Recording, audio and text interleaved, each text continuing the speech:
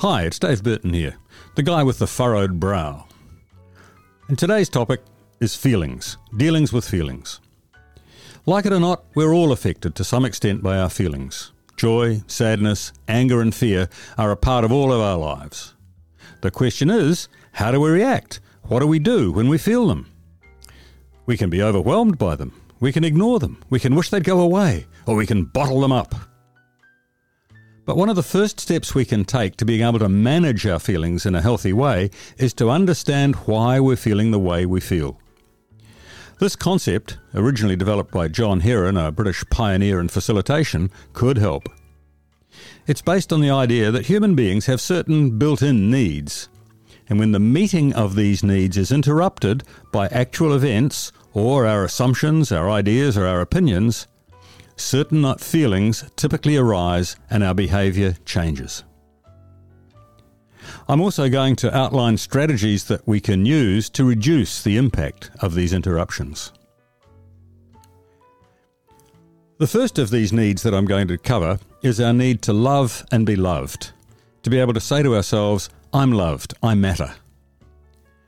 Now, the interruptions that can occur here are the loss of an item or a facility, separation or bereavement, relationship problems, moving away from friends, maybe redundancy, or some change of status in your life.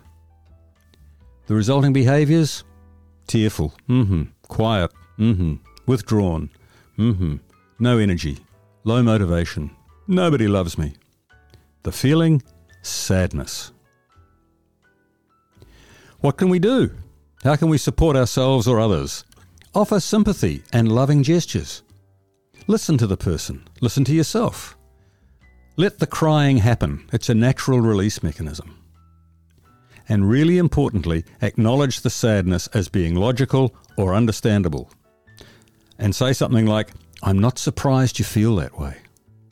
And this will encourage yourself or the other person to find some new ways to be loved and to be valued. And they'll probably develop a high level of loyalty to that new way. The next need I'm going to look at is that need to understand or make sense of the situation, to be able to say to ourselves, things are okay. Now, interruptions to that can be a fast pace of change or uncertainty about what's happening or why. Being in a new or unfamiliar place or situation like a new job, having to change your routine, having to find new ways of doing something. And how do we behave? We get a bit trembly and worried. We might cling to the old or criticise the new. We might stick to the rules or gossip. We can lose confidence. We can struggle to make decisions. And under that, we're probably saying, I don't know what to do here. The feeling is fear. How can we support that feeling? Well, think positive. Listen. Provide or gather some more information or training about the new setting. Acknowledge the fear as being logical or understandable under the circumstances. You could say to yourself or another person, this sounds like quite a challenging situation. And that will encourage you or yourself to find ways to lessen the uncertainty. And the outcome of that is that the fear can turn to excitement. The third of these needs is to have choice, or some level of self-determination, to be able to do things our way. The interruptions? Being told what we can and can't do. Having no choices or options. Not being able to do what we want to do. Being unable to make things happen. Some of the causes include rules and policies and procedures that hold things back.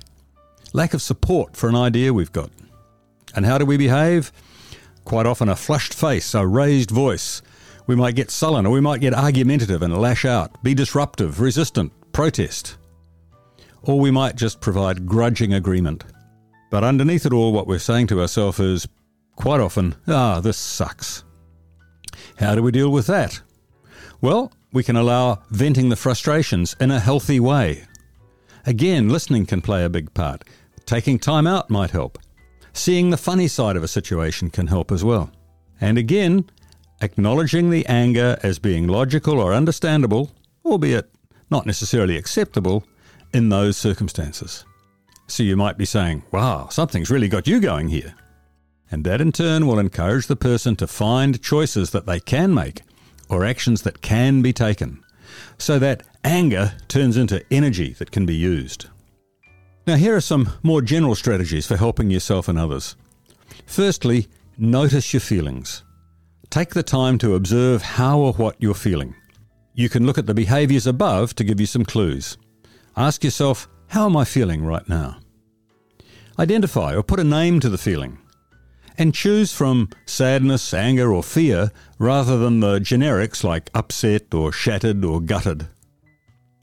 Accept the feeling. Often we've been taught to deny our feelings, but accepting them as existing, appropriate and understandable can be a significant step towards feeling better.